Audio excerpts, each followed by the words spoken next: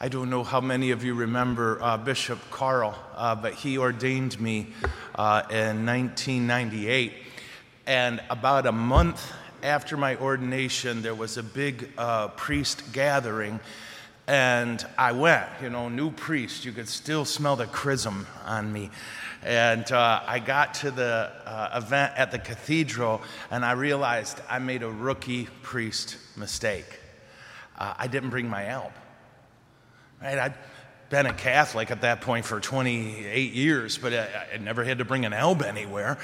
And I was so excited to celebrate Mass, it did not occur to me to bring my alb.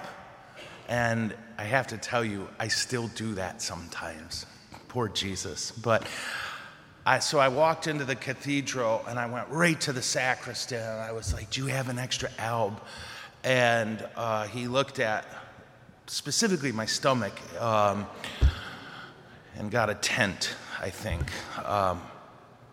But then Bishop Carl came up. It was so funny. All these priests standing there in their albs, and me waiting, right, in my clerics for someone to bring me an alb. And he said, quote, "My friend, how is it you have come here? Come to be here without your wedding garment." And every time I read this, I think of that. Praise God.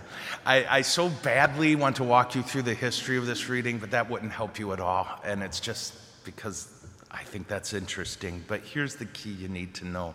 The king's invitation to the wedding feast, it's not like you and I do. This was a sign. Their attendance would be a sign of their submission to this king. Their attendance there would be their recognition that that is the king. And then for those who got there, you didn't bring wedding garments, right? All you had maybe at best was a bag, like a backpack, and you're not going to pack something beautiful in there. Instead, you get there with walking clothes, and then when you get there, there'd be a whole area with clothes for you to take and put on. The king didn't just provide the banquet, the king provided the clothes for the banquet. That's the shortest possible way to explain it. But in the end, what Jesus wants us to see is that he is inviting us to submit to him every day. It's not a one and done. It's every day. It's submitting to his will in the face of temptation. It's submitting to his will when we're fairly to partly cloudy sure we know exactly what to do. It's submitting to God's will constantly. And even in that, we have no righteousness to give our Lord. We have nothing that earns heaven.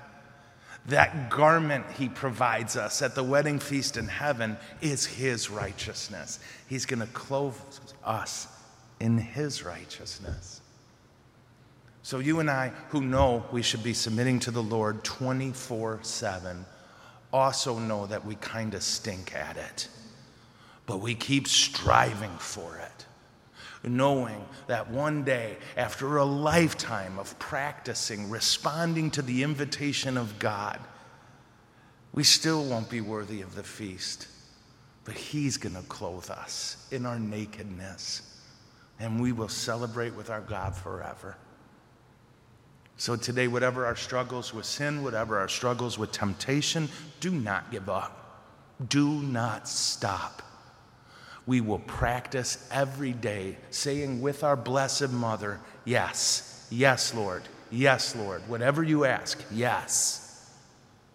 And we'll get good at it by his grace, and he will clothe us in his righteousness. Amen? Amen. All right, thank you, Lord.